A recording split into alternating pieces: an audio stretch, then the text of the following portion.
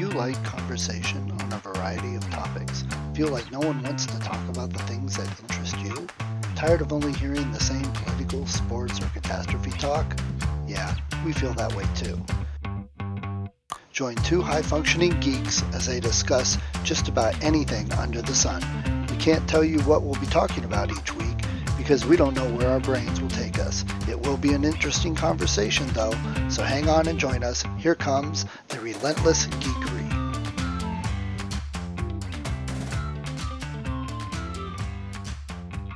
During COVID, and I haven't invested in those, so I just it's not that. Let's put it this way: all that investing that I've been doing with the idea of don't worry, it will do well over the course of 3 to 5 years. I'm going to need that 3 to 5 years. Right now, I'm still way up, but I'm not ever ascending like I had been. You know what I mean? So. You should have sold it out and moved to the beach. What's funny is I kind of don't want to do that. I don't want to be out of the market, and I don't want to arrange things trying to capture the timing of the market. Every investment book you've ever read it's impossible to do that. And especially even though I'm semi-knowledgeable and semi-canny about what's available and patterns to find and so forth, I'm nowhere near the guy with the Bloomberg terminal sitting on their desk with instant access to information, and not only instant access, but a team of analysts that are looking at every single thing about the world and saying, pork belly futures really do have an impact on, solar panels that are being produced by this company. And so I'm going to have to take the long-term view of thinking I got in early, I held on to it. It's kind of funny. Everybody kind of adopts the little slogans that they hear from the people that they hang around with, if you will. And the more that I regularly take in things from the Motley Fool or Tradesmith or various other places, one of the things I really like is time in the market really matters more than timing the market. You can make big mistakes and you can go crazy and you can just, doing options and anything that's based on trying to predict where the future is going to be in especially in the short term versus the long term, it's like sitting down at the casinos in Vegas and not where you've sat down and you've memorized how to be a card counter in blackjack and you get a 0.5% edge on the house. You know what I mean? There's ways of doing fundamental analysis that really let you know who are the companies that are going to do good things over the next 10 years because they are going to cure this disease or build out solar power or have better cyber crime monitoring and prevention. And I like reading those stories and I like creating that future, but that's the future, not the next quarter. Right. So there are people that do that. They sit there all day, buying a little bit of this, selling some of this, in constant, but you have to sit there all day staring at, some of these people start getting edgy if they have to get up to run to the bathroom and, they're up at 6 a.m. and, it's 11 at night. They're like, well, hold on, just, 10 more minutes. I want to make sure, to get that extra 10 cents or whatever. Yeah. It's a very different way of looking at the world that I want to get little nicks on $500 bets. And if I go up, $30 on 500 and that immediate gratification type thing, it's like some people love doing that. And if I can do that 10 times, then I don't make 30, I make 300, I make 3,000. Right. And I kind of get that, but it really seems like you're not building anything. You're not participating in the market. You're not giving good, smart, diligent people the money that they need, the capital they need to bring their idea to fruition. You're just kind of like a scavenger. You're picking off these little bits and you're not harming anybody necessarily. You're supplying liquidity to the market, but, and I guess there really is a skill to being able to do all those little, premonitions that say, I'm pretty sure this is going up, and so I'll put in an option. I'll do my calls and puts saying, within reason, this is going to go up or down, and you can make money doing that. But way long ago, before I started to do more active investing, so much for most of my career, I bought the S&P 500 index and I let it grow. You know what I mean? The world will continue over the course of time. They have all the good charts that say that's what the world does. It does create wealth. And if you just buy the market, you'll get steady 8% a year. And it might be that, there's slight fluctuations in that. But what can I do? Sleep at night. I'm going to make 8% instead of 20%, instead of 40, 60, 80%. Yes, you're not chained to your phone. Sell. You know what I mean? And the fact that I'm now willing to do that a little bit more as a career, you know what I mean? That I'm a more active investor than I ever have been. I'm really drinking in information every day and making choices and so forth. But even then, I'm not in and out of stocks. I'm picking which ones I want to be in with the idea of, this is a good story. This story is going to take a long time to play out. You know what I mean? Right. I need all 10 episodes, not one good episode. There's humanitarian in it, not just money investment. Honestly, it really matters to me. I have never invested in Vice. I've never even invested in things where it just seems to be like the people that are making money doing this, are they really making the world better, or is it frivolous almost? Whereas I really like the idea that, like I said, if we're trying to save the world climate change wise, alternate energy sources are going to be a big part of that. And there's multiple aspects of that. You have to have better batteries. You have to have more efficient solar panels. You have to have more efficient transmission so that it's not, wow, we have a whole bunch of solar power in the middle of the desert. How do we get that to LA? How do we get that to Milwaukee? You know what I mean? Right. And so I like being able to approach that from, there's like multiple ways to win that game, and that we're going to need all those ways. Like, liquid natural gas is no matter only coming to your home. Now they have the liquid natural gas buses. And then when the federal government says we're changing everything to either, a more efficient source or a less polluting source, or actually going electric, I like that somebody already has been working on the technology that makes that possible. Right. And the next technology that's going to make that possible is we build a smarter grid. Somebody's doing all those monitoring devices and all the automatic switches that are going to say we'll never have a blackout like we had on the whole eastern seaboard again, because we've gotten smarter about a tree can't take out civilization. You know what I mean? We've compartmentalized and we've put in appropriate smart supports for. Wow. It sounds like a Pixar story, doesn't it?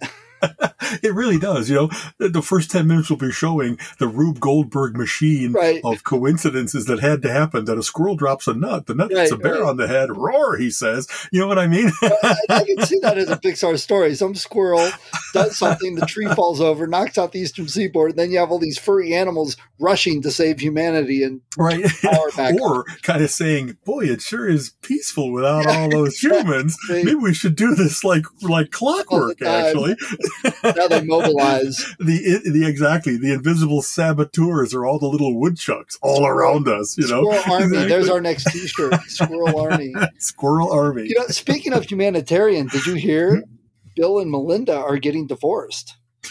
Honestly, that was a bolt from the blue for me. Yeah. I don't tend to follow celebrity type things, gossipy type things, and I didn't know how well their wedding was going, except that it sure seemed to have legs. They've been married for 27 years. Yeah. They had children. They brought their children to adulthood. They seemed to take, I don't know, what are the signs of a successful marriage? That you do things together. And maybe some of the things they did were so high powered that there was still stress associated with it. But, here's my wonderment though.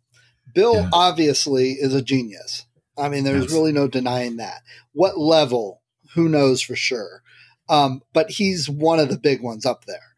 Yes. And he obviously seems to have some autistic traits that go along with that. We've talked about that before, that a lot of smart people have autistic traits to some degree, sometimes stronger. That's right. In order to get that level of focus that lets you do some of those things, you have to be gifted in that way, but then it also has sometimes other consequences, maybe even a cost. Okay. Yeah. So I wonder if she just couldn't put up with some of that anymore. Because, I mean, I think there are times I have some of those, and I know Gina would attest to that. That there are just certain things that she's like, one of these days, she's just like, I know that's you, but man, it's annoying and aggravating, after a while. And I got two things with that, actually. Number one, happy Star Wars Day. Which May the 4th be with you. Exactly. Also my anniversary. So, good for what planning? What perfect planning. She did that. Good. That was her choice, actually. Okay. But I was thinking about the whole autistic thing, and I don't know where the idea came from. Maybe watching X-Files. We have all these things where they talked about the aliens and they were cloning them and, all sorts. What if people who have autism are the alien hybrids? That those are the ones that they've made from the alien DNA. It's so that X-Files did portray that well, that once in a while, in order to be really, I don't know, unemotional or obsessive or not only negative traits, in order to be able to figure out a big puzzle, you have to have something that lets your brain kick into a higher gear than most people. I think I might have mentioned this. I finished the Frankenstein series by Dean Koontz, and one of the things it portrays well is in Victor Frankenstein trying to create new men, a better part of humanity. He wants it to be, well, let's try it without emotion. And then you find out that that really is a base part of humanity, that you have to have empathy. You have to, or at least to be not just indistinguishable from human and better than human, but like to survive your own success. You know what I mean? So, and they had other aspects of that where people that have incredible focus, if what they get focused on is everything must be orderly, all of a sudden they're cleaning all the time. And I know that seems like embracing a stereotype, and that's probably how he wanted to portray it, was maybe some way to understand how people that have that have to check the stove 3 times or clean all the time, or they say certain things. And for instance, I have friends that when you say a certain reference, they have a story about that. Yeah. And no matter how many times you trigger that, they will say the same story. It's just kind of like a stimulus response thing. And that's how some of these were, is that they really had a perfect way to respond, but then they had no creativity to look for another way of responding when perfect, even that wasn't going to work because situations had changed. And so, I don't know, it was a minor, not even a minor. It was a very interesting way of him dealing with, if you have someone trying to create better humanity, exactly what would you emphasize and what would you cut out? Right. Instead of that we're really this wonderful, 17-layer cake, and it takes all 17 layers. Exactly. Arguably, that's taking your 17 layers and making 17 separate people, where each one is best in one layer. Like that. It's funny you kind of say it that way, because on Star Wars Day, they dropped Bad Batch, which is the new Clone Wars cartoon on Star Wars. Interesting. I didn't know that. Okay. It was good. I mean, if you watch the old Clone Wars cartoon, this is really kind of like season 8. It takes place right at the end of episode 3.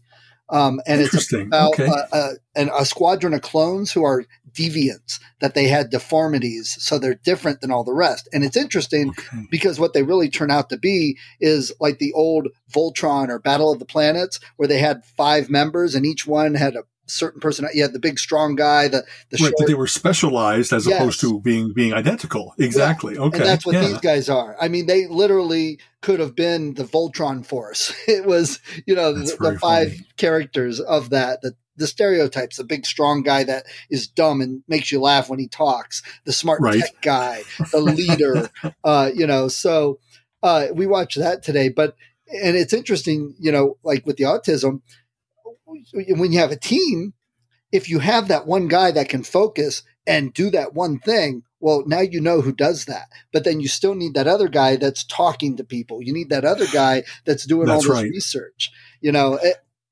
So the alien hybrids, maybe that's what they're doing.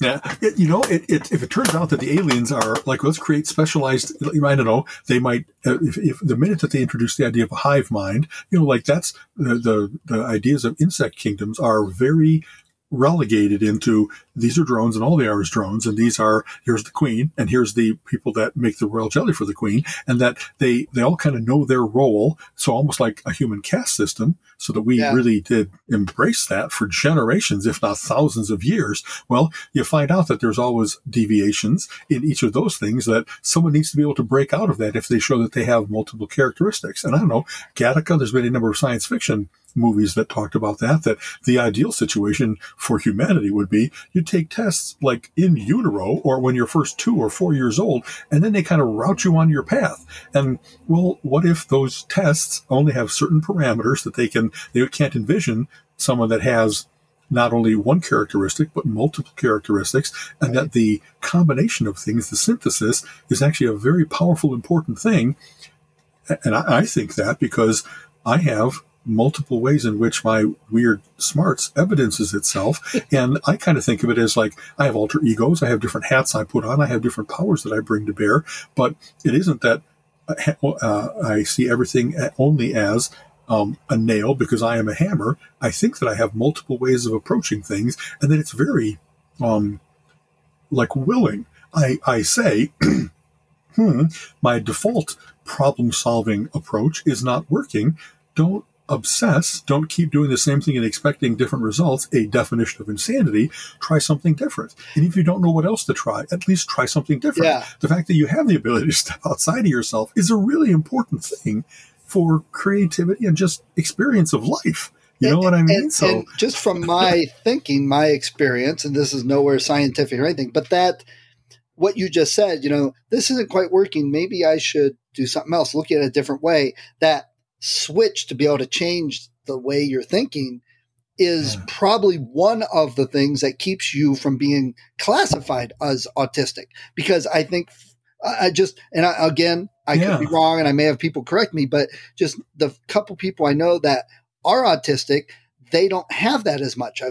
Just that particular thing you notice, that this is how we solve it. We do it every time, and it's step by step. They're almost programmed.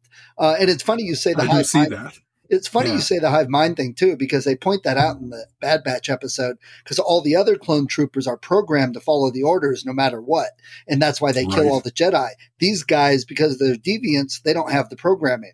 So they're like questioning, this isn't right. And that's, they go off the run. So, and is free will like a coding error, or is it actually something you put into someone in order to have it be so they can get past, I did a lot of stuff, as I might have mentioned, with artificial intelligence. And one of the things that we talk about when you're really deep in the conferences in the fields is you have traps within artificial intelligence. You have certain heuristics that you put together and they operate very efficiently, but sometimes you hit a local maximum that is satisfying enough for your success conditions that you kind of can't break out of it without doing something radical. Introduce a mutation or change your success conditions in a way that you couldn't just start off with the higher success conditions, because it would perturb ways that the system would like never get to a solution, or that it would find false solutions. So it isn't only that you have to be able to, from the onset, figure out how you're going to solve something and then just go do it. You have to build in those feedback loops that say,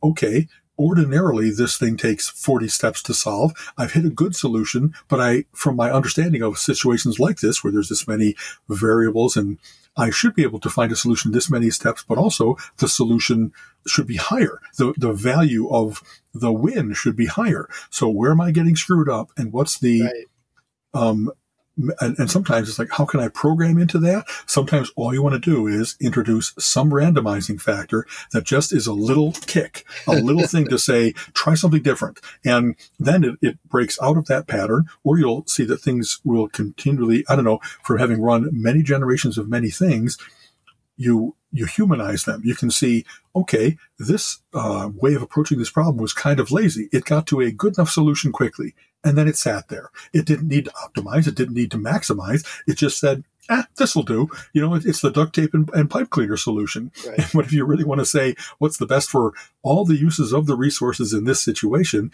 you kind of have to weigh of, how do I know I've maximized? Because then if it perpetually tries to get better, it really could be that it's incremental advancement, but also diminishing returns, and it will never stop. The asymptote will go down towards that, x-axis, and it'll be, I can eke a little more out of this, but you're taking 10,000 steps instead of 40. I can't wait. I need a solution in an hour. I can't give you 10. Right. So it was very cool to think about how things think, about how you build in feedback loops, or how you satisfy versus satisfice. And your ending conditions were often a very important choice, that it wasn't give me the absolute best or give me just enough. You kind of continually played with looking at the problem and saying, I really want a 75% of the way to the best solution here. And then you get inspired. Well, if I could make it to 75, could I make it to 80? Right. And you look for whether it gets, like, if it gets linear versus geometrically harder, and you use math and statistics to say, all right, I seem to be going towards diminishing returns. And sometimes you don't even, the coolest thing about those systems was you couldn't always be the planner, the intruder, the designer that would figure it out. You try to build in something into the system that itself is aware of. I can do better. I should be able to do better. I have past awareness that it's not just kind of like starting over each thing, tabula rasa. You kind of try to give it experience. And sometimes, you know how that is. You run a race and you say, I think I got a little bit more in the tank. I think I can do better. And you couldn't explain to somebody. You couldn't quantify. You couldn't, you just say, I'm not satisfied yet. Right. And maybe that changes between Tuesday and Friday. Friday I'm looking forward to knocking off. So this is good enough for today. Right. You know what I mean? So I think the autistic trait of that is not knowing when to stop, not knowing when your effort isn't enough. And I know that's not defining every autistic trait or everybody with autism. Right. It's that just I want a little more. I can do more. Work on it again. Keep and that's exactly. Just one of the things. And so the one thing I've wondered with this is, you were talking about evaluation and analysis. That is one of the skills that get you into Mensa. That's one of the things they really look at. Yeah. If anything, being able to step outside of a situation and have the monitor function. You know what I mean? Yeah. This is kind of weird. Often while I'm working on something, I'm kind of looking at myself doing it. And like, are you running blue-green? Are you running nice and cool? Or are you running hot and overreacting? And like, what are you missing here that would help you get into that effortless flow state of mind? Is it distractions from outside, or is there something about this system that is just so quirky that it's disturbing in itself, in and of itself? It's got oddments, you know what I mean? So, So here's the question: is having autism or the autistic traits, or whatever, are they deformities or deviants of what's quote unquote normal, or are they the evolution of where we're going? Two different ways of looking at it. Right. I'll tell you, I'd say in the last 20 years is the time that we have, as a society, started to say it isn't only a detriment to you.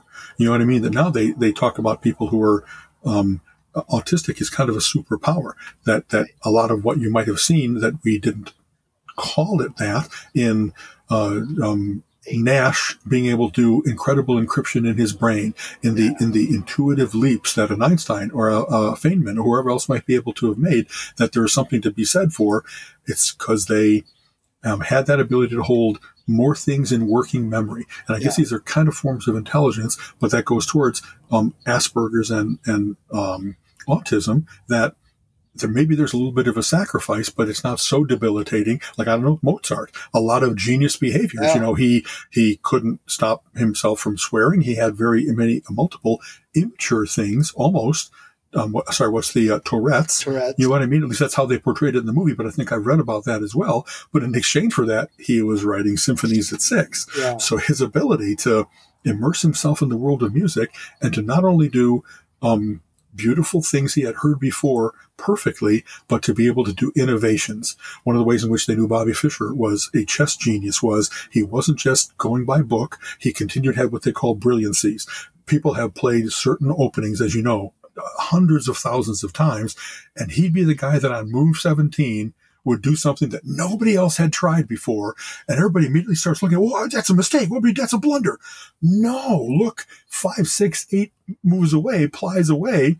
He saw deeper. He saw something and it isn't only based on the other guy might make a mistake because it's new and off book, that it's more, wow, he opened up a new line. Right. And I love reading about that kind of thing where someone can, and that's a lot of how you try to, back when they were programming computers to play chess like human beings, that's kind of what they tried to do, was either the look ahead and go deeper, be able to look 10 moves instead of 5. But after a while, it's all positional. You, at a glance of the board, you can say, what's my overall ownership of position, possibilities of attacks, value of my pieces. And like when you play simultaneous exhibits, a guy plays 40 people and just steps up to each board, glances, makes a move.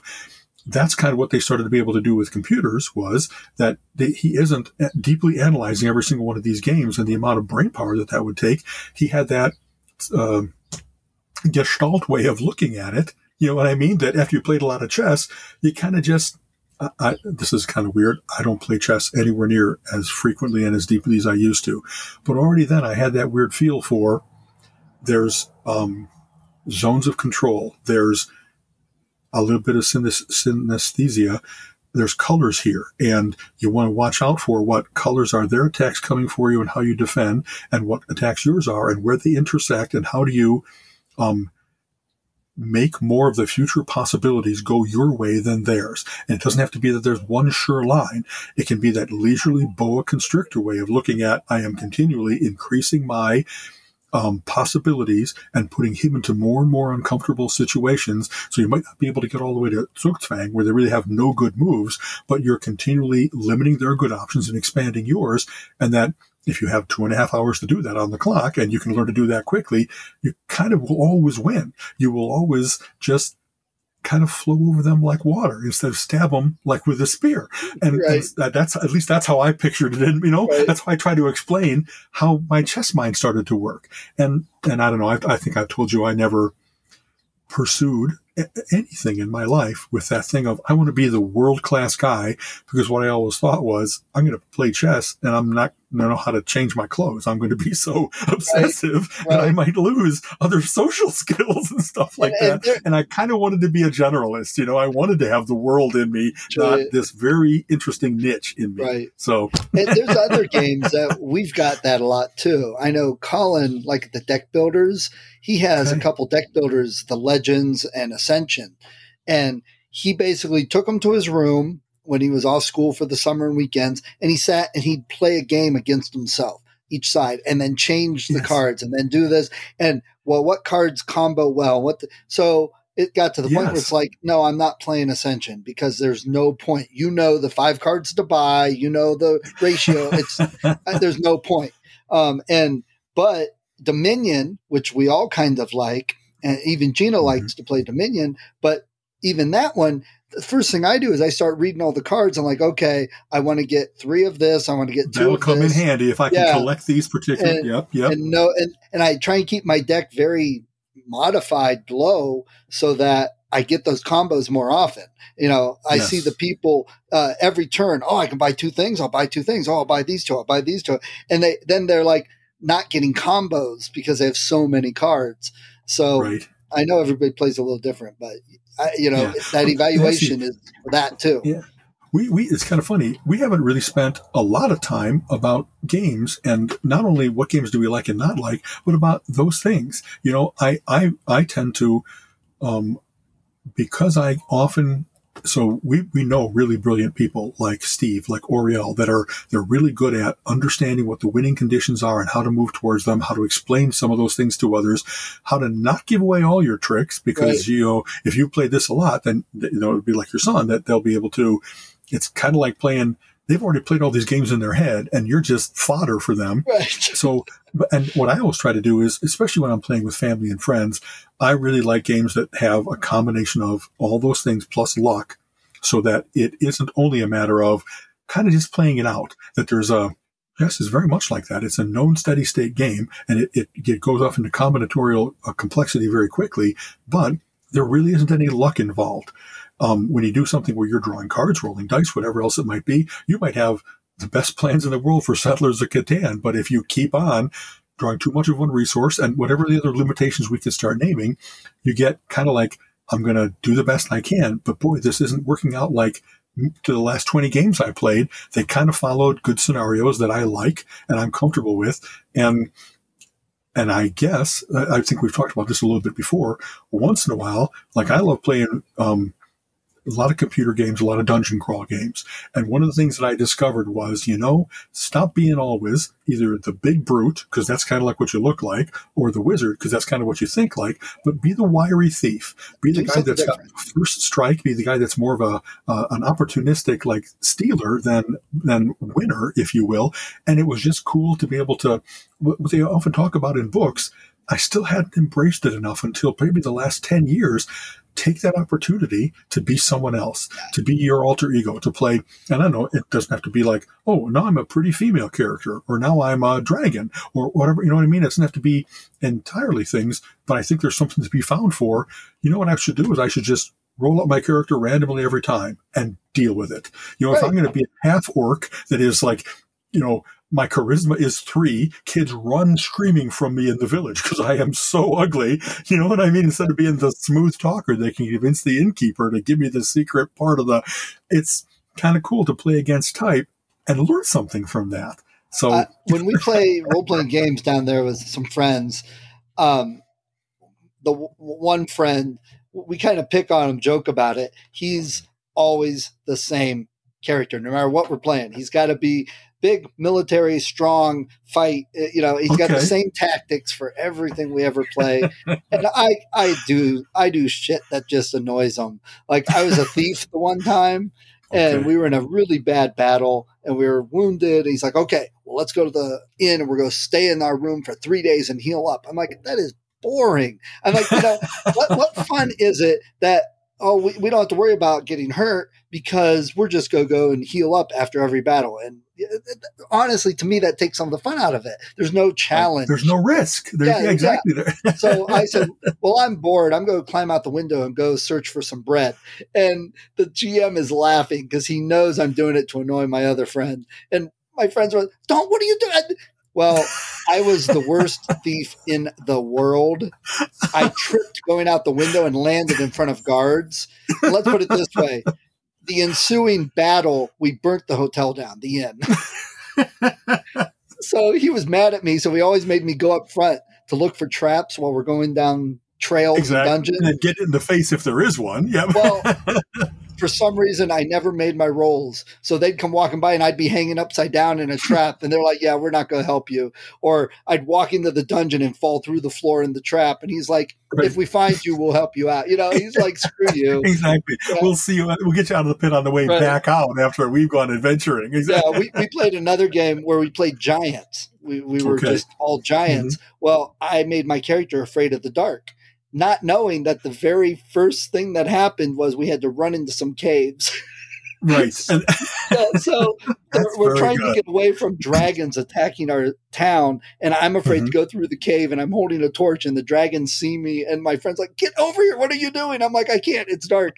And I played my character like I should, but it really made for an interest. The thing is, to me, and I did this when I GM'd for my kid when they were younger, I wanted it interesting, and they still tell stories about some of those games of things that happened and the fun we had. It's no fun when, it's the same battle formation. You cast this spell, and then you cast this one, and you cast this one.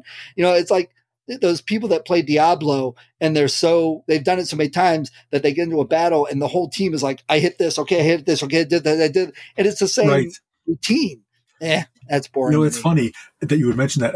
But no, I love Diablo. I've played that for a long time, Diablo 1 through 3 and all the variations and stuff. And that's one of the ones, it was exactly where I first started to say, don't just play the wizard. Don't just play, try being the monk this time, where you're all about quickness and martial arts. And you know what I mean? One time I was like they introduced a voodoo doctor character, if you will, and that it wasn't you in the battle. You were continually summoning familiars and animals and things like that. And so send my poison spiders at them. And so it's like I usually don't be the guy, the kind of the puppeteer in the back, sending my forces in. I'm always like, well, I'm going to be in the battle with you because I'm your leader, but I'm one of you. And it was very fun to just play, okay, what if I put my manipulator hat on? That I'm going to exhaust them, with all the troops I'm going to send against them, and then I'll be the one that goes around the battlefield killing them with the stiletto. You know what I mean? The visual of that is terrible to me, and yet they are very good in Diablo of making each one of those character types have a very different experience, so that when you're the crusader, that you're supposed to be lawful good, and that you get power because you really have only done good things. You're never going to steal anything. It's very cool that they have played to the strengths and the weaknesses of each of those various different things. And then as I play each of those types, it's like, so where did I have the most fun time there? Sometimes when I was me and I played it really well, and other times where I didn't know what to do, but it doesn't really matter. I'm supposed to be chaotic. Let's just try something. Exactly. I have that same philosophy. Like Gina gets irritated with me whenever we take pictures, so I always got a make some face. And I'm like, but you tell me how many pictures you take where everyone's standing and smiling nicely that you remember, what was this for? I don't remember what this was for. But when you're doing something else, you remember what the picture's for. You know, that's my point. My favorite, man, I remember back in the 90s playing, I was a barbarian with very low dexterity but high charisma. So I was like, okay, I'm Fabio. And so I was playing Fabio. So every time we'd be getting attacked, I'd jump up and I will smite thee, and go running at him. And my same friends like, what are you doing? They outnumber us. And I'm just like, so, you know, and so I just played him like a big doofus that, you know, his hair's flowing brilliantly. Much fun. You know, another thing, it's kind of funny. I oftentimes do it as a solo activity because I'm going to stay up until 3 a.m. and et cetera. But once in a while, not so much me. In college, I belonged to a couple of groups that played D&D, but you're in college and you fit that in amongst other things. My younger brother had the wonderful experience of, he had a party, you know, the half a dozen of them that would gather at their house, his house, and maybe it was even 8 of them, but I think it was 6. And they played campaigns all through the summer. They worked their way. I'm going way back now. TSR used to have all the various different, you know, glacial rift of the frost diet jarl and things like that. You know, they had probably 15 different things that built to this big climactic thing. And they, I think, not everybody DM'd, maybe 1 or 2 of them did, but they did play constant characters. Thaddeus was the thief, and et cetera, et cetera. But after a while, the DM gets really good at, well, I know what each of these guys is good at, comfortable at, and he started designing things that in particular would say, if you did what you're going to do kind of on autopilot, it'll work out bad for you. And so he made it that it had to be a little bit trickier and a little bit more the party talking about and saying, don't just rush into battle. You know what I mean? It might be that that's not running out for food, for going to get some bread to break the boredom is a different thing than just don't be impulsive, don't think you know everything that's going on. So a quick story, I think this is from Bruce's game. It was, you go into a room and there's dust, really dusty, ash, whatever, everywhere. There's a huge treasure chest overflowing with treasure, visibly a good one, inside of a big glass box. And as you bump it and stuff like that, you find out that it flows like water. So it's like, okay, they cast spells. Well, what if it's not water? What if it's acid? So you check for that, and you check for traps on the chest, and everything that they could do, you know, it's just going to be a matter of tink, break the glass, get the treasure out. Well, they do that. The water flows out. What that was on the floor was a huge black pudding that a fireball had made into ash. And of course, when you put the water in it, it reconstitutes it. And now they're all like hip deep in this, you know, oh my God, my armor's deteriorating. Oh my God, it's eating me. And it just was, they spent so much time talking about the possibilities. And you know, the DM must have been just like biting his tongue with, oh yeah, that, you know, you check for that. No, it's not acid. And it was, there's a whole bunch of other stories that they could tell about those perfect interactions and traps, and where they had non-player characters that they actually interacted with them in a way that the DM hadn't expected, but that the DM, usually either Mike or Bruce, they were so quick on the spot to make up more of the story, to be able to stay in character. And like, they had such laughs, and they bonded so much as friends with, here's the time that it really was the brute force guy is the one that got everybody out of trouble. Here's where the thief was able to sneak behind the spider's lair, and you weren't going to brute force your way in. So everybody had a chance to be the hero, but they needed all the party to be able to do, well, I took a lot of damage. Thank God our healer is here. Come on over, cleric, and help me out. And it couldn't have been a more ideal D&D adventure, in my mind. The way that the originators must have pictured it is that the reason you created all those character classes is because you're going to need them all, and that they're all equally powerful at different times. And I don't know, man, I'm jealous of my not having had that cool experience that he used to tell me about. You know, we talk, when I started to be at college for the summer, we'd have phone calls, and he'd be like telling me the latest tales, and just like, That's just so creative. That's just so much fun. Yeah. Oh man, can I drive home? Can I drive home and take part in the next game? I'll roll up a character. I'll be the noob. I'll be the pud, that you can take out there. And oh well, it was I remember when I GM'd the Star Wars role-playing game in college. We had a group of us that for a couple years played Star Wars every couple weekends. And my basic rule was it had to be dramatic like the movies. And we're not going to sit there. This is one of my problems with playing with certain people is we will spend like that treasure thing, 3 hours trying to make sure that there's nothing that's going to hurt us when we open it. I don't want to sit here for 3 hours. I want to move on and have a story and adventure. So that was the rule. If the characters started sitting around discussing what they should do and all this too much, stormtroopers come around the corner, or your ship is getting towed away, or exactly force the issue exactly. Yeah, or your droid suddenly starts smoking, and now the officials are coming to check out where the smoke's coming from, and it's like, what do we do? You're moving on. We're going to have a good night. So that's very funny. So I do remember I was in one college game real quick. Mm-hmm. Sorry, go ahead. Yeah. One of those things where you find things, and of course, it's you're probably all starting off between like level 3 and 5. Well, he had a chart of like 100 different things, and of course, if you really roll the perfect 100, you get the list expands from these basic 10 to the next 20 to the 50 to the 100. And so, early in the game, somebody found Thor's hammer, and it was just the game was over. You know what I mean? It's like, okay, you met a golem. Bonk, and it's dead. 60 hit points dead. And like it was he really beat the odds by doing this roll, but it took all the fun away from the game when you become a god on earth. Right. You know what I mean? Yeah, exactly. I would have done something like every time he did it, there was some negative reaction. So like suddenly he grew buck teeth. And, right. Drains life force or something like that. Or it was glued to his hand and it started weighing 50 pounds more. So now he couldn't drag it, and they had to, just something crazy. I wonder if that would have played out if we would have played longer, but I don't think that DM had anticipated that really long odds roll happening. You know what I mean? Right. So it was like, well, why don't we start another game instead of playing this one? Because this is now no fun. All the rest of us are just like little ants, shadows going along with this huge guy. Right. You know what I mean? You know what would have been great? That it's really actually still owned and in someone else's control. And so every now and then it would just suddenly go away and drag him along with it. And right, so exactly, like because Thor was calling it back. Yeah, exactly. Yeah. So speaking of Thor, oh man, what a great segue.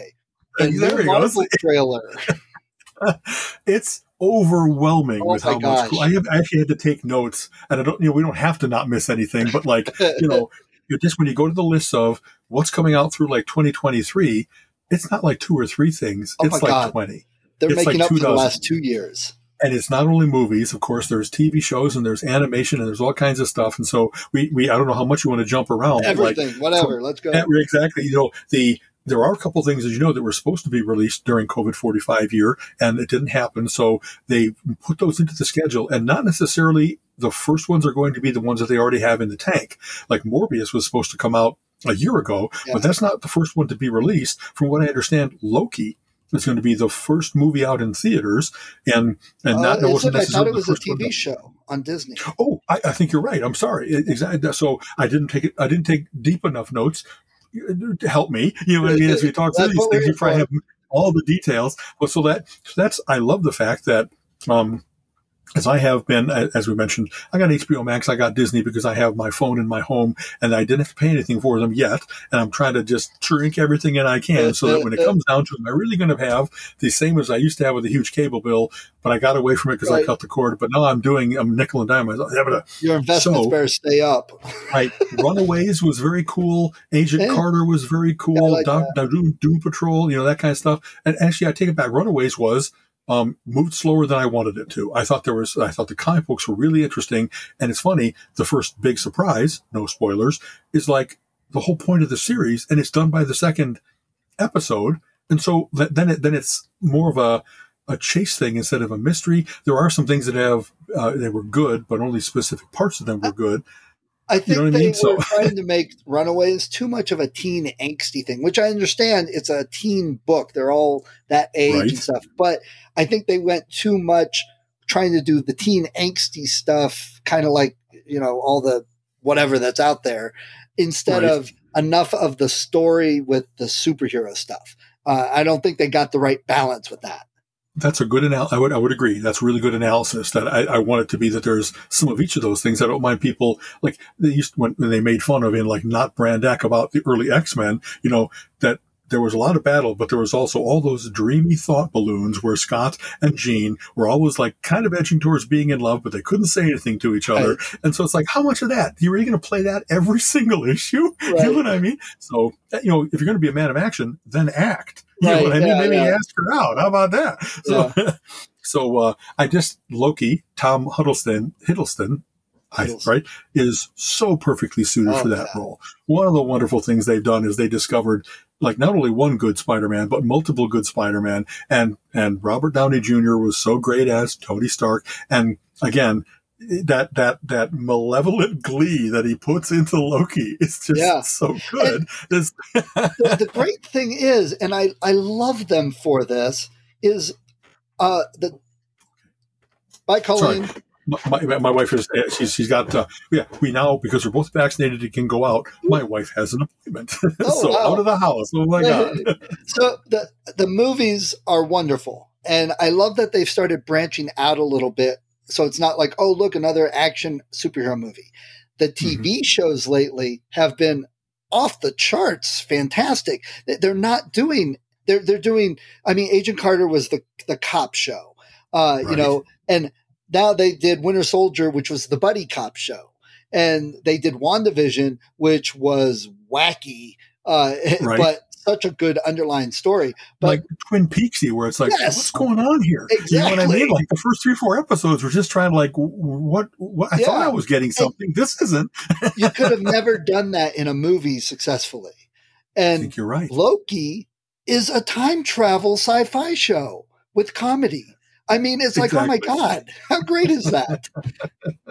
But anyway, I really have no. So and from what one of the things just from reading the blurbs that of course it isn't only that each of these has this main character. They've been so good about getting the supporting cast built for each of these shows. So there will be the arch nemesis, the wisecracking sidekick, the love interest, whatever else it might be, and that they're very good about playing everywhere with that. Oh my God, is your unrequited love because you are lost in time, or is it because one of you turned into a robot, or you know what I mean? Right, it's very fun to see all those variations. Right.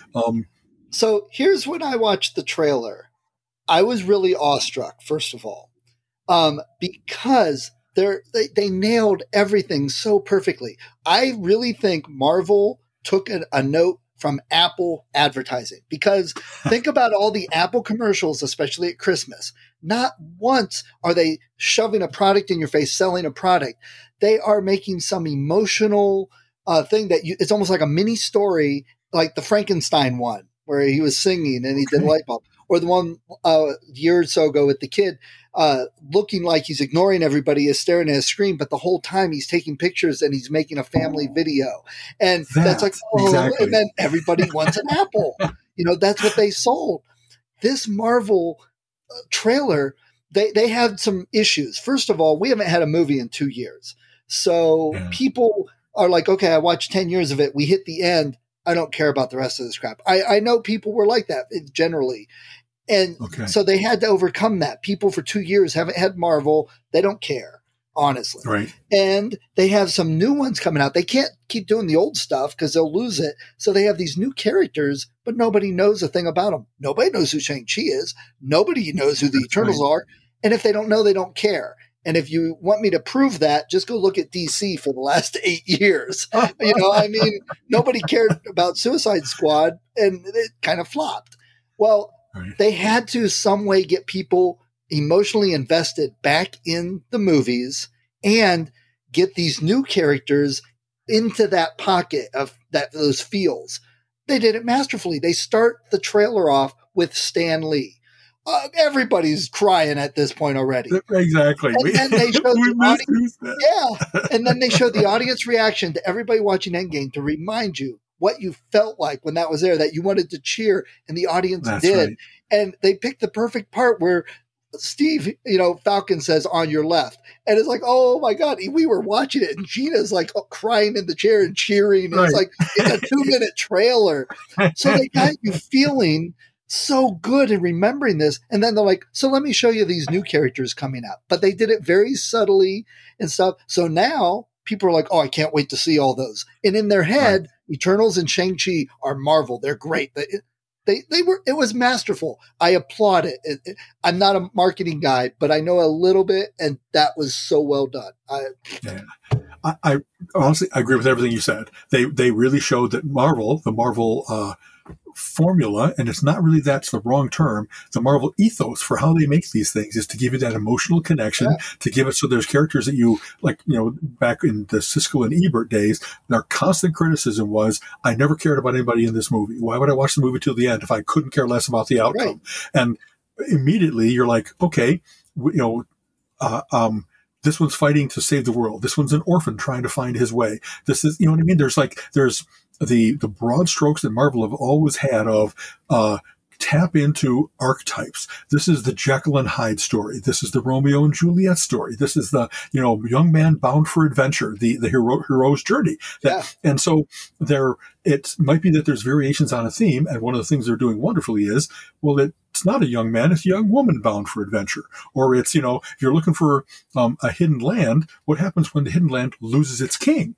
Well, Wakanda. And you know what I mean? They're really canny about keeping you emotionally, and there's stakes. There's real stakes that it's not just, I don't know, the DC comic books and maybe the universe are always had that sense of, it's just another episode. They're going to hit the reset button. Everything starts over next time and nothing changes. You know what I mean? And that might be successful for Seinfeld, where one of the themes was no learning, that it really is just vignettes of this group of people. But Marvel always had that. When someone dies, they're really gone and people grieve. And then someone rises in the underworld to fill that guy's place who died. And that there really were ramifications from the past that kind of echo into the future. And I love seeing that. So when you find out that, like, I know Doctor Strange is going to be in the multiverse of madness or something like that. And when they expand the Marvel universe in the way that that's going to do, that they show the multiverse and that they show that there are alternate versions of various different people, and that you think of, well, so that traumatic event that this character went through, it could have gone either way. They could have gone good or bad. They could have gone mighty, or they could have gone, I'm going to draw into my little shell. And so there's going to be so much resonance throughout the Marvel universe for what are the motivations behind these characters, and that we really might see some of those alternates. There's going to be Kang the Conqueror is going to be in one of these. And I think I've always thought they've handled him really well in the comic books, because at first they just showed him as another conqueror with like a utility belt that can do things because he's from the future. But then they really started to show that power of time travel. Like, you could grab people from the past and bring them here. You could grab things from the future. You could, the one I always loved was they had a whole series, a year into the Avengers, where him and the Avengers have a big fight, and then the Avengers, like, they need some time off to lick their wounds and heal. Well, Kang goes into the future, takes a year to heal, and then comes back 10 minutes after the battle. And so it's like, how do you fight someone that never wears down? He has all. So I'm looking forward to, like, I'm trying to think what else I saw. The Eternals, like you said, that's a whole nother, when Jack Kirby brought that into the Marvel Universe, it was a huge expansion of, well, what if there's been this secret race, both the Eternals and the Deviants, that have been kind of either interacting with or controlling or bedeviling humanity for all this time? And does that have an explanation? Does that fit into the reason that, Peter Parker was bitten by radioactive spiders because somebody shoved him? You know what I mean? You don't know. What are they going to do to kind of play that retrocon game of, like, it really could be that what we think we knew wasn't always the truth. And if they're clever about it, it's going to be so satisfying. You know what I mean? And I feared for it because Colin loves the Eternals. And I'm like, I'm just afraid because they're going to, like, drop them in, no introduction. So it's going to tank. And then they're going to do what DC does. Well, scrap everything. We can't do any of that. But I think they're bringing it in very well. And what I would have loved, and I know this is actually going back to when they were created, they're Celestials and the Eternals. Man, that really could have come across as like a Lovecraft cosmic horror type thing. And that would have been, I would love that. It's That's still good, but. Right. We're here to either experiment and advance humanity. And if we don't like what's going on, we're just going to like rinse that petri dish out and we're going to start over. And you know what I mean? Like you guys are the sense of scale of, we think that we're important in the universe, but once you go really cosmic, no, there's all kinds of things going on, and they're going to have, there's a planned secret invasion thing where it's like, really, we're going to have the Skrulls, and they're going to have been invading humanity for a long time, and you really can't trust your neighbor, like Red Scare type stuff. They've already started that. I mean, they were in Miss Marvel, and they had the one end credit scene where they had the Skrulls talking. Exactly. I know that's coming. The problem with the Eternals that they have to work on and overcome is all of the Marvel characters have flaws. They're very human to us. Even I mentioned that when Falcon took over as Cap, spoilers for anyone, he's just a normal guy. He doesn't have serum. He's just trained. He's got wings that are, mechanical. Actually, I think, he's been offered it and refused it because anyway, you know what I mean? But the Eternals, they're gods.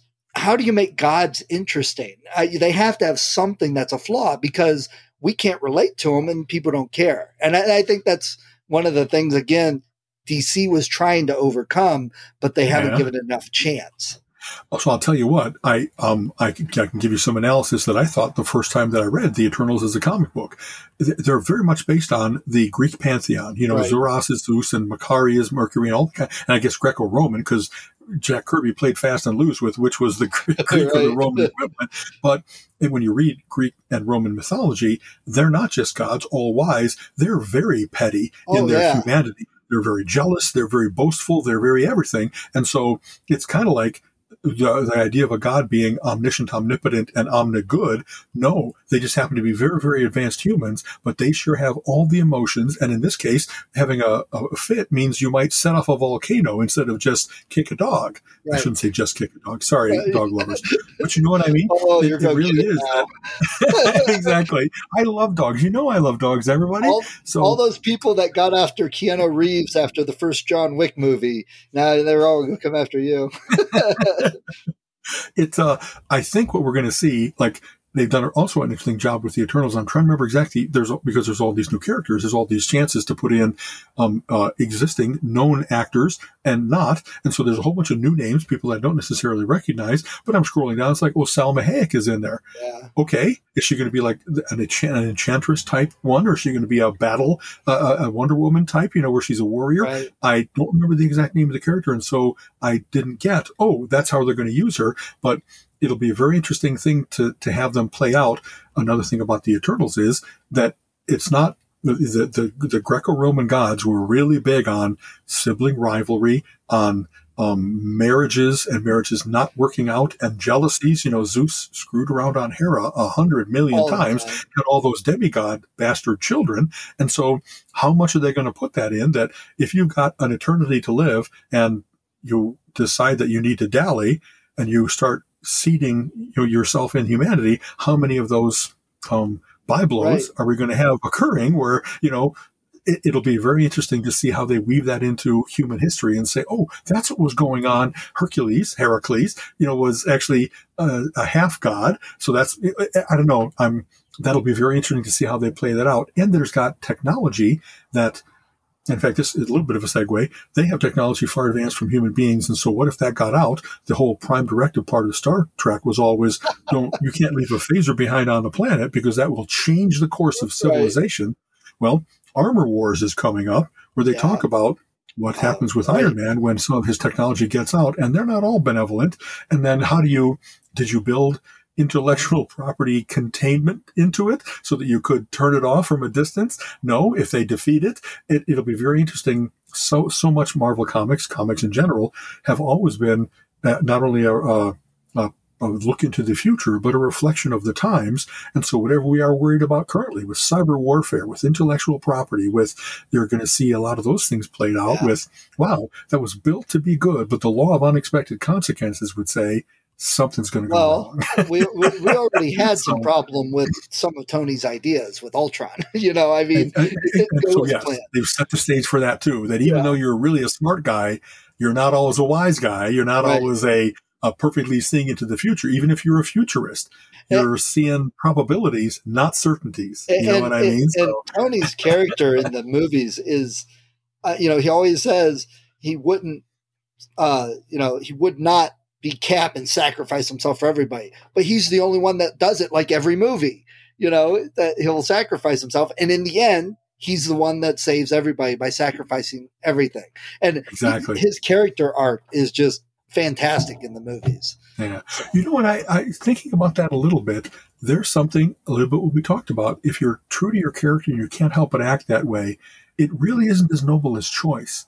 If you really are that you have in you both the hero and the scoundrel, and that you had it in you to run away, and you don't do it, you stand up when it really matters, that's cooler somehow. It's really... Absolutely. Well, sorry, comic books affect me. Well, that was this whole thing. I mean, watching Endgame, everyone was cheering. And I mean, like I said, Gina was sitting there crying, hearing Stan and seeing Endgame again. And she was cheering. I'm like, oh my God, it's a 2-minute trailer. We've seen all this before.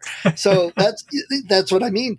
If they couldn't have done that and got you to feel that way, they would have had a tough road ahead of them. Absolutely. So yeah, I'm excited for the next 2 years of what they got planned. Another thing that I'd like to see was I've often liked generational things, where they had the Justice Society became the Justice League. I know that's DC, but let's go here. Fantastic Four started to have, they're going to have kids. What's going to happen with their kids?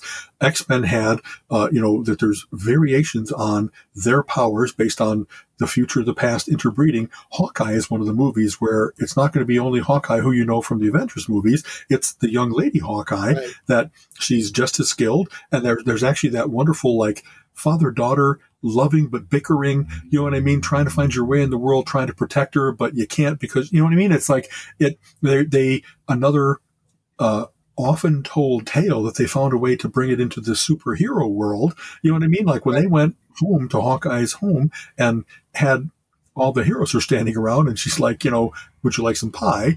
It humanized things so well in a way that they really aren't human. They aren't heroes all the time. They have to have some downtime. If they're married and their spouses aren't powered, they've had to deal with. He doesn't go on a business trip. He goes on a cosmic escapade and he might not come home. And so it's very cool to see what the strength of those characters that can deal with. He has, with great power comes great responsibility. So I can see why he has to do what he does. And yet, please don't take him from me. You know what I mean? So, so that'll be cool.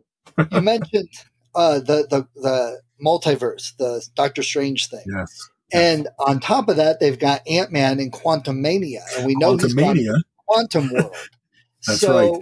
Obviously, they're trying to open this up, like you said, to other worlds. We could get other versions. So that's right. Not just big cosmic, but there's plenty of room at the bottom. And that's exciting.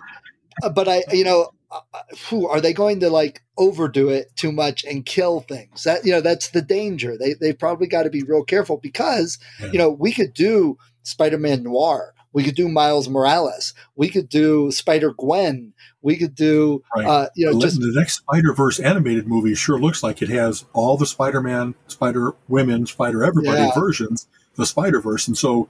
Not only can they are, and how are they going to keep that continuity where it's not just, all right, just do anything you want? You know what I mean? Yeah. I mean, if they could go to another universe and bring Captain America back, well, that changes things.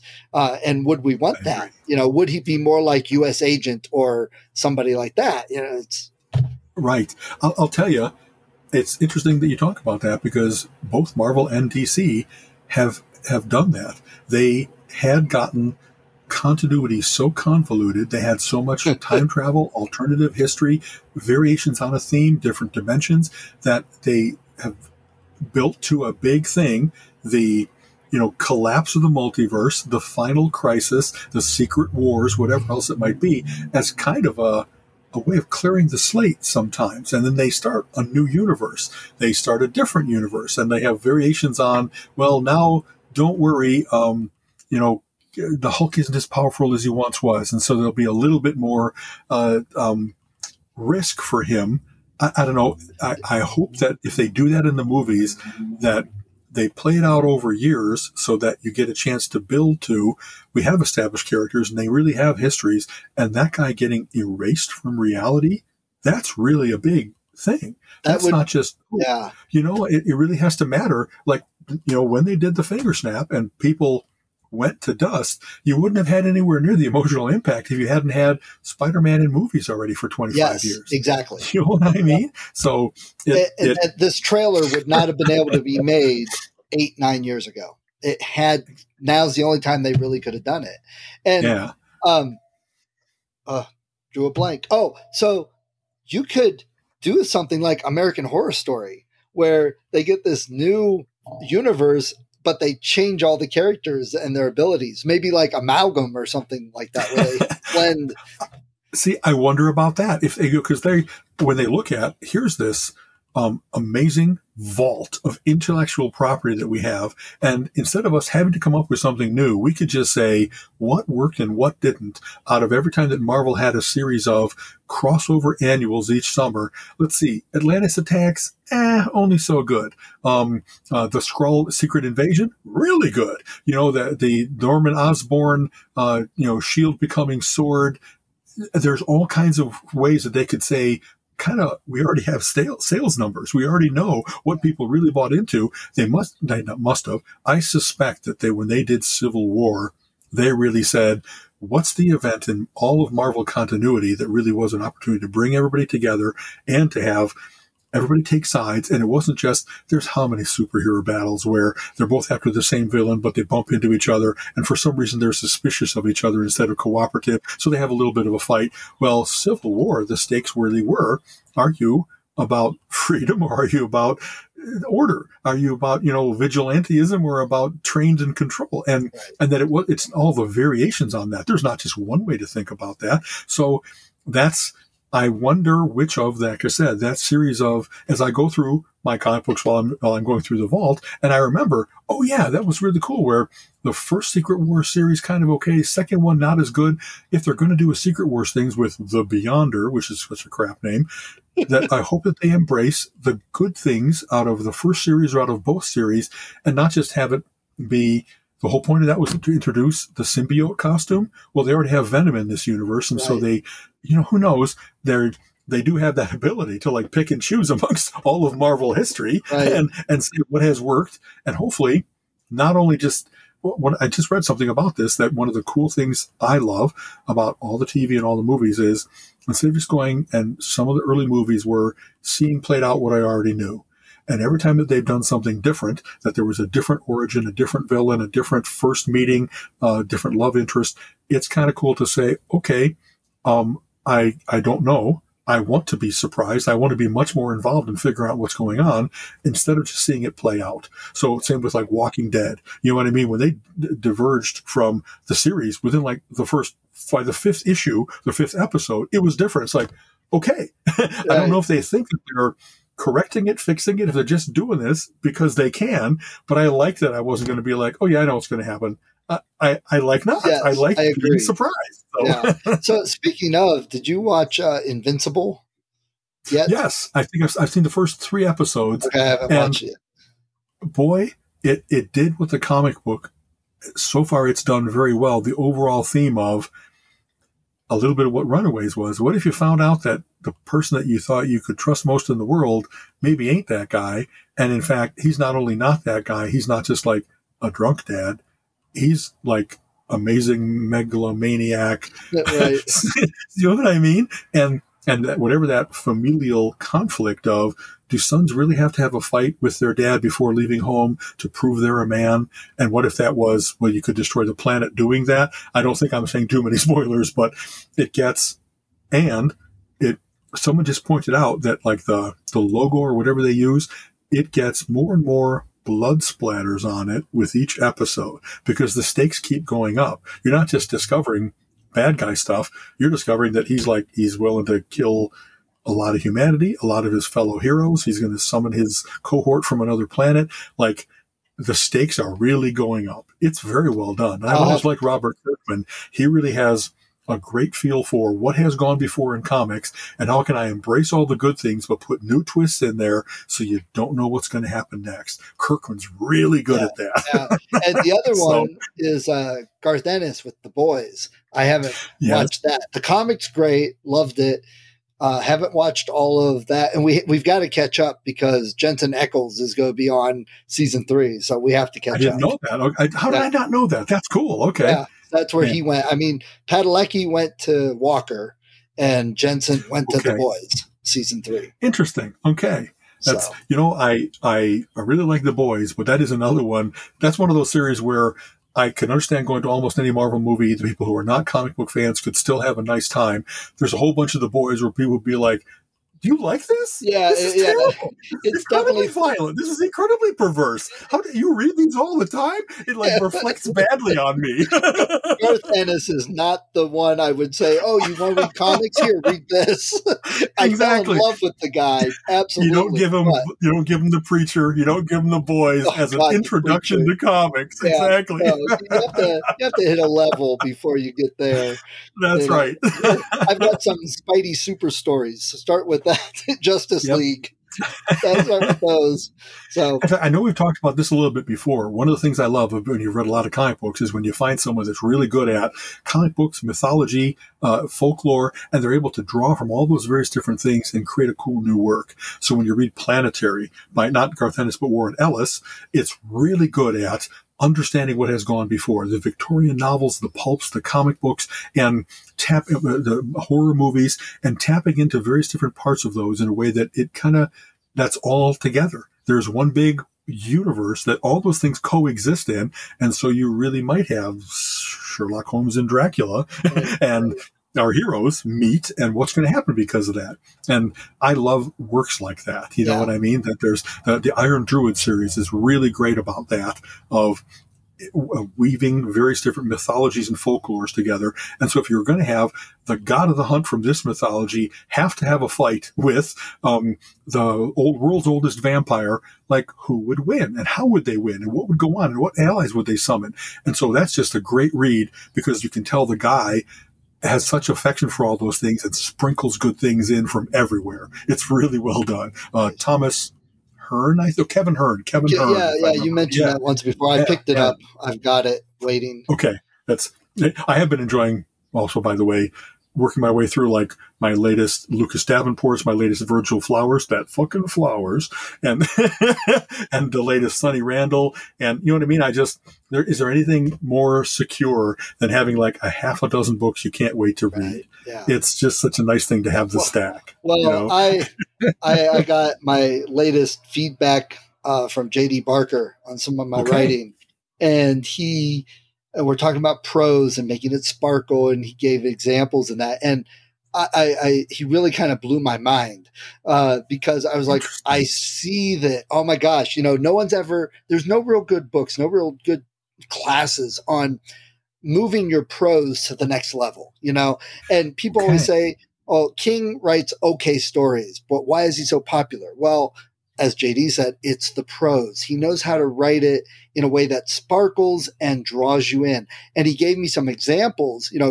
Here's normally what would be written, but King doesn't write that. He writes this. And I'm like, oh. And I told him, I said, JD, that's perfect because my analytical brain would have never figured it out without concrete examples. But then I can read the examples and extrapolate that and how it works to move the same rule set to do with others. So now I'm like, okay, I've got a whole lot of practicing to do to, get good this type of thing for down. Getting those insights and having like, now you can't wait to try it yourself. That's really cool. And it's really cool that I found him because people talk a lot about, and I hear this, use a different word and whatever. And I've gotten to the point where but it's not always just changing the word from I eyed him to I glared at him. That's not always thesaurus crap. Exactly. It's just one word. Sometimes it's the whole sentence. And he pointed out to me how King would, and then I went back and read. So how King does certain things and to change. So I went back and I just opened up a couple books and started reading. Like, oh my God, I could take these 3 paragraphs and write it as one sentence. But King made it so he drew me completely into it and made it 3 paragraphs. So he made it longer, Right. yes, but it was like drawing you in. You felt it more than just reading. He was excited. Exactly like that.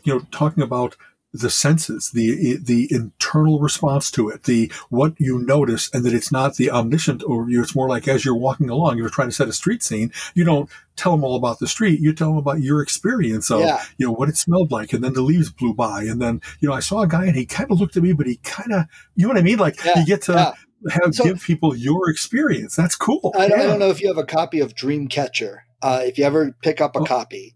I do, but it's probably like in a box. You know what I mean? I can't just take it off the shelf. So anyway, that's a good example. Yes, please. The very beginning breaks every rule that us authors have been told about starting a story and capturing people's attention. The first 8 pages is just the one character Beaver at a bar with some friends. But I analyzed it and reread it, and I'm like, oh my God, this whole long section is just to get you to feel his frustration and his boredom and wanting to go talk to his other friends. And it was like, I am so seeing it differently now, and it's so masterful. Very cool. So I'm like, oh man, I got a lot of work to do. That's very cool. One of the things I've always loved is authors that can write really good dialogue. I've always liked the Robert B. Parker Spencer books and Mike Lupica and various other successors. They really have captured that there's very little exposition. It's told from a certain point of view, and the conversations you get, like the snappiness of it, the smarm of it, the that people who've known each other for a long time, they have a certain affection for each other or rivalry with each other or whatever else it might be that comes out in the dialogue they have, the curtness of it or the word choice of it or you know what I mean? And when they can carry the story along, letting you know kind of what's going on, but from how they're talking to each other or what they're not saying to each other because they're hiding things, it's a craft that's really, really well done by certain people. Yeah. So very cool. So that's been on my mind constantly this week. Okay. Very good. Good for you.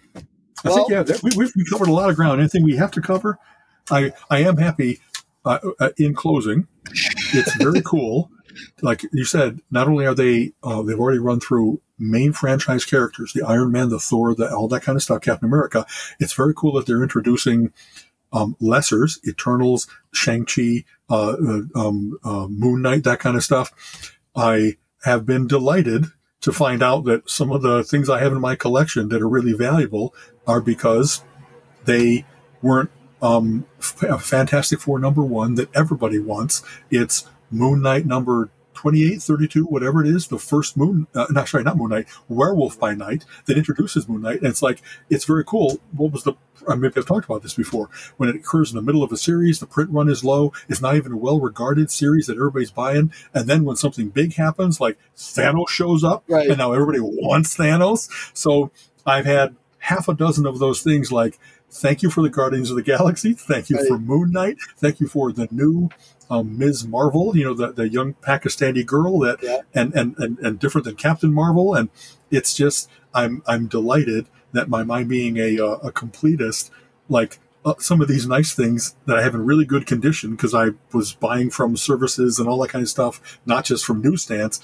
I have really nice things for a lot of things that have just kind of fallen in my lap. Okay. So go Marvel, go. Keep on making obscure characters into wonderful franchises because I'm going to take a trip to Paris with Colleen because you let me have a little bit of a valuable book because of this. Two things on my closing. Colin just bought what he says is his first big investment book. He got is it a Marvel Presents or something? That's the first appearance of Hal Jordan as Green Lantern. He got one graded. Showcase number 4. Yes, that's it. Showcase. He got a good deal on it because it's missing the center pages. So it didn't get graded real high, but he says even that it's going up in value. So he wants to flip it in a couple years, and he says, I'll at least double my money, if not better. He says a 9.4 of that issue is going for $21,000.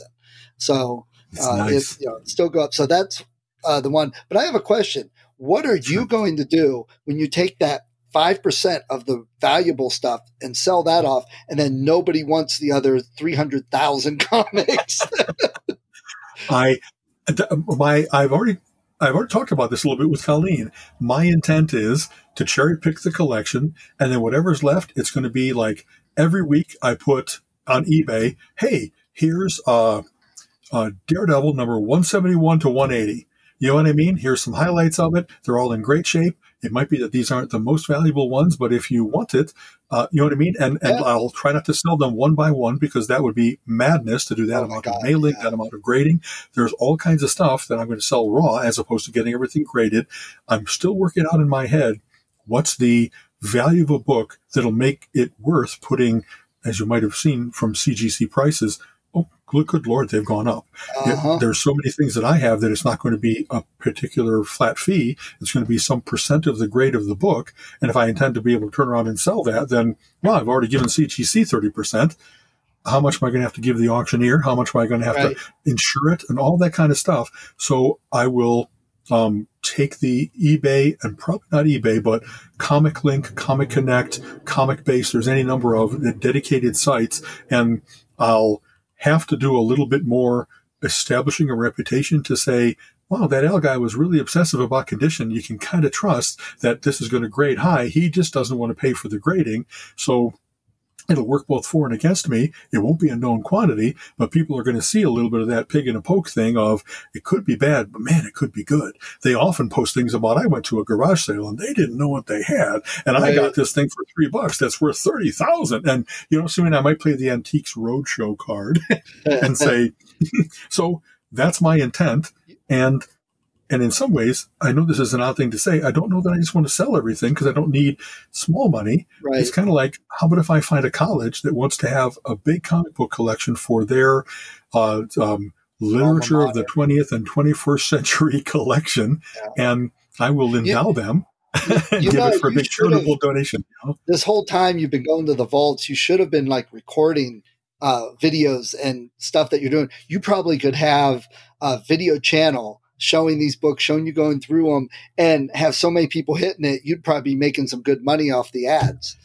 I wonder, but you know what? And this is like hardly like, wow, this is going to be out in the world, so I don't know why I think this is any secret. I never wanted to get to that place of, hey, everybody, let me show you my diamonds. And then why don't you find out what kind of car I drive and follow me to home and follow me to my storage locker? And I don't want to be attracting that much attention. Right. Yeah, that's talking very about true. It like this is a little bit weird. And I'm not that paranoid. Really, one of the things I always liked about having a comic book collection was it wasn't like hit my home, steal the Hope Diamond, and make off with millions of dollars. You have to back a truck up to steal my fortune. Right. You know what I mean? It's really so many, and they're not peeled out to where you could really say, if I grab this one box, that's the bulk of his collection. They're still all integrated. Yeah. You know, it's. I think you still could have held on to it to release in a couple years after you've sold off the best stuff. And you're right. What I have done in an insurance frame of mind was every time that I had the table full of whatever that particular box was, you know, from B to Z or whatever else it might be, I took pictures of various different things. And so you can see all the various different titles. And then you can see the, if you will, the relative height of stacks. You know what I mean? Where, wow, that guy really does have 100 Thor there, you know, that kind of thing. Right. So I really might start posting and talking about that. Yes, that's what you should do. Do a like an episode where, okay, here's Thor 170 to 218. It was this storyline, and you know, showing the book, showing the covers, and that would probably be of interest to a lot of people too. I think so. The reason I haven't done it is because I have been trying to dedicate all my time to getting things cataloged. A little bit of I'm 60s. I'm, you know, young 60s. I can still lift all these boxes, but I don't want it to be, oh, I threw my back out when I hit, you know, N and I still had O to Z to go. So there's been a certain amount of I don't think foolish urgency, but I don't know. It's kind of funny, a little bit of what we talked about. I wear different hats when I do these various different things, and going into the efficient processor, I don't necessarily want to be the writer then. I want to get as much as I can done here. And maybe I could have come home each night and said, so what did I work on today? And maybe write a little bit something up. But you know what's weird is I have some weird, like, I don't want to have homework. I kind of don't want to have to feel the obligation. And once you start doing that, then it's like, hey, when's the next episode? Exactly. So there's a certain amount of, isn't that weird? I don't think I'm lazy, but I don't want to be out of obligation. I suck at obligation. But you've got the pictures and you've got some videos. So yes. You could finish all the cataloging. And you could do a video show, a YouTube show 2 years from now when you're all done and that's all you're working on. And you could do, and this is really popular right now, is doing a 20 episode thing, 12 episodes, 30, and you make them all up, but then you just release them once a month, or you release them all at once and people just plow through them. You're really right. I have thought on variations like that when I first started the Smart Life, one of the things I wanted to do was just start to say, I turned out okay. Here's all the things I've read and played and listened to and done. And I wanted to share in non-hubris, but I think pretty objective. These are the kinds of things that a smart person needs to do to exercise their smarts. I don't think I'm an intellectual only. I'm a goof. But I've always had, 4-4 rock just isn't enough. Easy games are just not enough. I've always had to take it to the next and the third and the fourth and the fifth level. And so my collections are absolutely a record of what I started off with when I was young and where I proceeded to go into and where I really, like, if I had to give you my top 10, I'd be able to tell you, here's why. A little bit what we talked about today. I love things where they draw on multiple sources and they show that there's really a knowledge and an affection for this type thing. Other times it's so innovative. Nobody else has done anything like this before. When you read the first Cyberpunk book, it's like, wow, there's already a lot of science fiction, and yet this guy has this ability, you know what I mean, to portray something that's never been done. So I think that some part of what I've always wanted to do was, in my accomplished years, kind of go back and say, this hasn't been a wasted life at all. If you're looking for where you could read and listen and do these same kinds of things, I think that you would have a good life too. You know what I mean? And that so much, if I often have, what are my salient characteristics when it says, tell me a little bit about yourself on a website. It's almost always funny, smart, curious, decent, big. Those are my 5. I don't know where I came up with that, but once I had them, it's like, that really is a very good little, the diamond, the facets of Al's diamond is funny, smart, curious, decent, big. And I think that would really inform, so much of how I'd write about it was, I love these comic books because they exercise multiple areas of that. And I watch these movies. And why didn't I watch certain movies? Because they just weren't enough. You try to watch a show and it's like, I'm bored in 5 minutes. Why would I keep going with this? I'm insulted in 5 minutes. I'm angry. I'm sad that this is even getting made in 5 minutes. You know what I mean? Disrecommendations as well as recommendations would be an important thing. Please don't read this. I'll save you the trouble. I read all the Stephen Donaldson books, Thomas Covenant, The Unbelievers, and he fooled me twice. I read 2 of his trilogies, and they were like the least satisfying things I've ever read. So it's like, if I can save you 1,200 pages times 2, let me do that. Don't read The Power That Preserves. Don't read The White Gold Wheel. Oh my God, they're terrible. They're great ideas that went nowhere as compared to some of the other things. His prose doesn't sparkle, in my opinion. Right. All right. There. Yeah, there we go. I know we've gone long. Sorry. Yeah, that's fine. It's good. Okay.